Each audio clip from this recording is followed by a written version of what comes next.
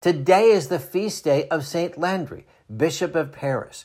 Born near the start of the 6th century, he became a priest, and in 650 was serving as the chief clerk of the royal chancellery in Paris when he was elevated to bishop, and almost immediately trouble followed. A severe famine set in, and the sick simply had nowhere to go. In response, Landry sold all of his own possessions and some of the furniture and vessels of the church to help raise money for those in need. Then he founded the first hospital in Paris and named it after St. Christopher.